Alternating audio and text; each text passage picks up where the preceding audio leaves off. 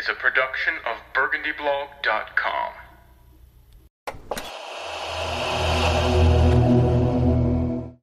What's up? It's Brent from Burgundy Blog. It is Wednesday, July 12th.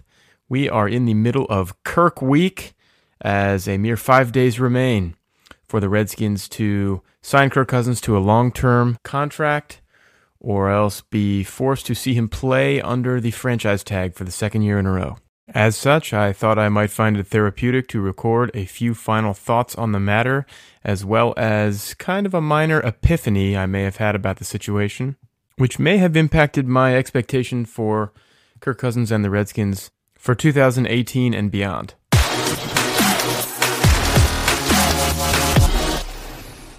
Okay, this deserves some context, but if you're listening to this right now, you no doubt pretty much know the deal. The Redskins should have signed Kirk Cousins to a long-term contract prior to last year's deadline. Feel free to argue about whether or not exactly Kirk and his agent would have been signable this time last year at any number, but I would submit that everyone has a number, and in fact it has been reported fairly confidently by, for example, Mike Jones of the Washington Post, that Kirk's agent himself even submitted a proposal to the tune of $19 million a year with $44 million guaranteed that I think we can presume he would have taken. Needless to say, if the Redskins had accepted that proposal then, they would be looking very smart right now, as Kirk's going rate has skyrocketed. So much so, in fact, that most close observers now feel that a deal is all but impossible because his price so significantly exceeds his ability. Thank you, franchise tags.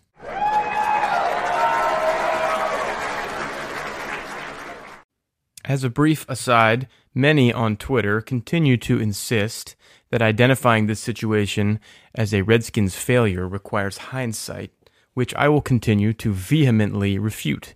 I feel now, and certainly felt then, that Kirk's 2016 season and the current contract situation were eminently predictable and extremely likely.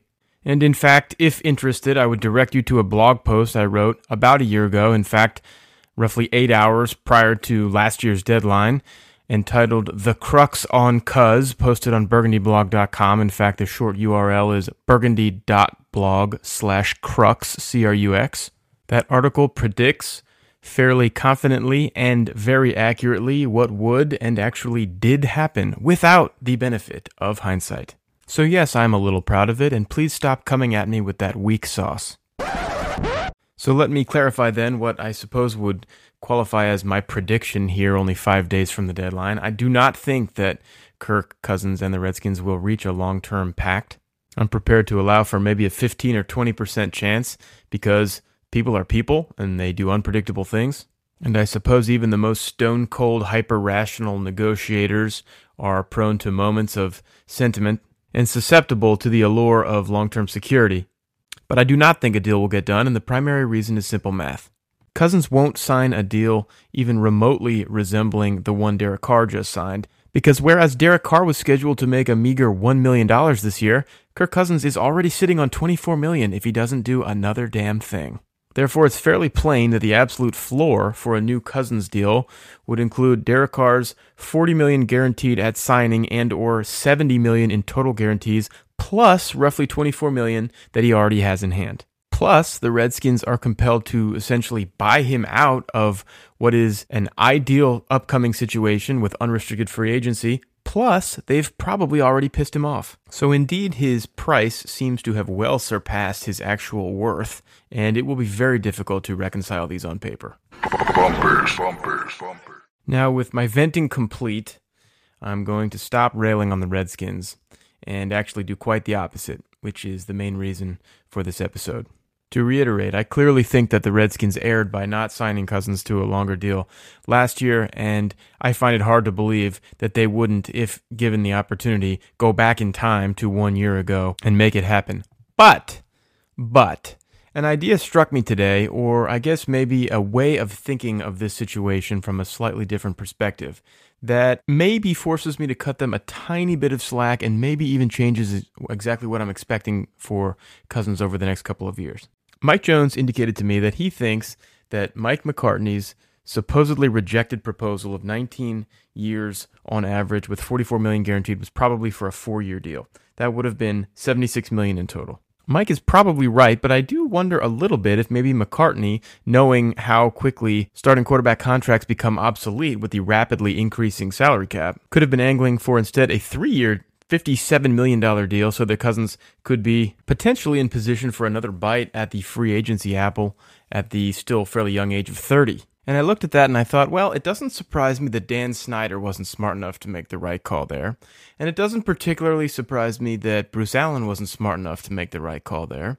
It would surprise me a little bit if Scott McCloughan didn't realize that that was the right plan. But as we know now, his power at that time was probably diminishing. But finally, I thought, yes, it would surprise me quite a bit if Eric Schaffer, recently promoted to, I think, Vice President of Football Ops, whatever that means. It would surprise me quite a bit if Eric Schaffer, who, by the way, I have been respecting and tweeting about and trying to acknowledge for years in my blog posts and pods, etc., because having read a little about him, it has long been clear to me that he is extremely competent.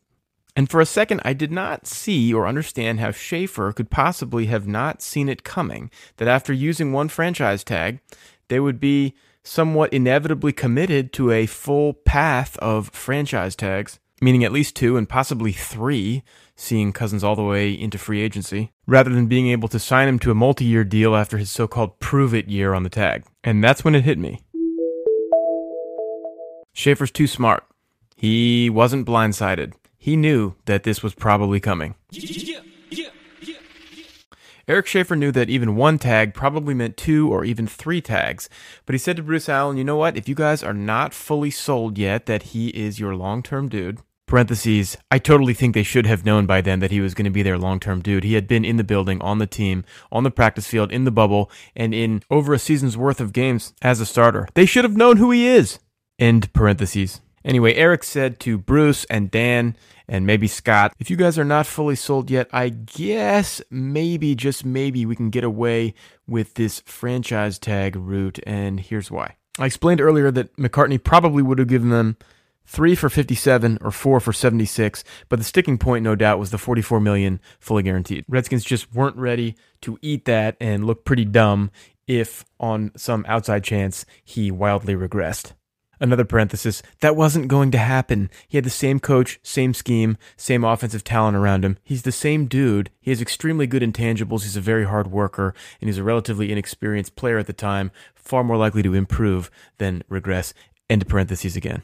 Anyway, then here's the very simple addition and division that Schaffer did for them on the whiteboard. He said, if we do a franchise tag, we're probably going to have to do it again and maybe again. But guess what? Over 3 years, even if it's the full exclusive tag all 3 years, that's 20 plus 24 plus 34. I realize that 34 is the whopping number that we're all dreading for next year right now. But that adds up to 78. And believe it or not, over the course of 3 years, that's $26 million a year.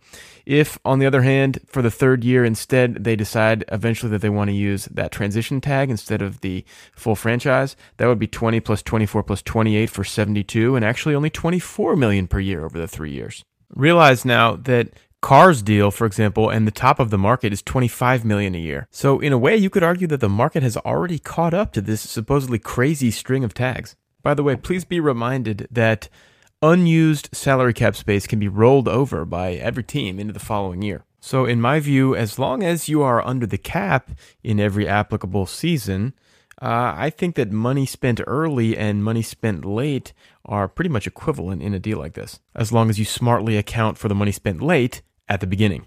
Anyway, do you follow where I'm going with this? The Redskins may have somewhat stupidly turned down 19 a year for 4 years, but they kind of knew that they had him locked into 26 a year for 3 years, or maybe even only 24 a year if the transition tag would end up looking somewhat safe in year 3.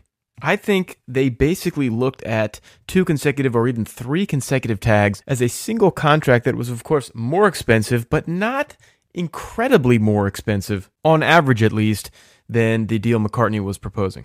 The key benefit, in their minds, at the time at least, would have been avoiding having to guarantee him as much as $44 million, and instead guaranteeing only the $20 million for the first tag up front, and then basically having 2 team options after that.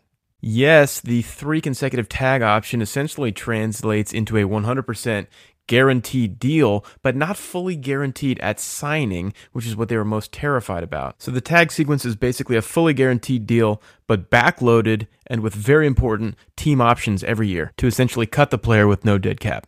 If I'm right about this, about Schaefer's thinking on this, and the idea that he anticipated that 1 tag essentially was going to commit them to 3. Then what the team would have been communicating to us through their actions would be that the opportunity to have Cousins, quote-unquote, prove it over another year, and therefore be able to guarantee him upfront fully at signing only $20 million instead of the requested or demanded $44 million, was worth the following additional costs.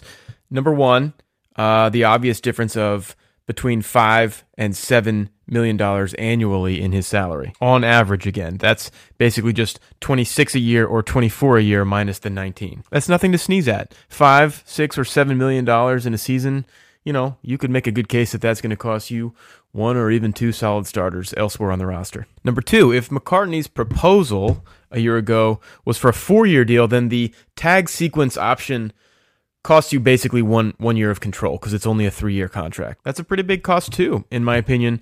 However, remember that we're not sure that McCartney was offering a 4-year deal, and if he was only offering 3, then that would really make this tag option all the more enticing. Lastly, though, and maybe most importantly, not signing Cousins to a long-term deal last year and choosing instead this sequence of tags may have cost you Kirk's trust, and therefore the ability or the probability of being the team that he chooses for his next multi-year deal at the conclusion of this one. Even though these annual tags may have preserved for you your future finance structure, they may have just pissed off or scared off your QB1 enough to make inevitable your eventual divorce. So, what is the practical application of my probably very stupid little theory here? I guess basically this new perspective makes me even less confident that the Redskins will be able to sign Cousins to a multi-year deal prior to Monday's deadline. And maybe the Redskins are actually dead serious about this so-called option, as Bruce Allen referred to it, of franchising Cousins for a 3rd time, even at the seemingly outrageous price of $34 million. You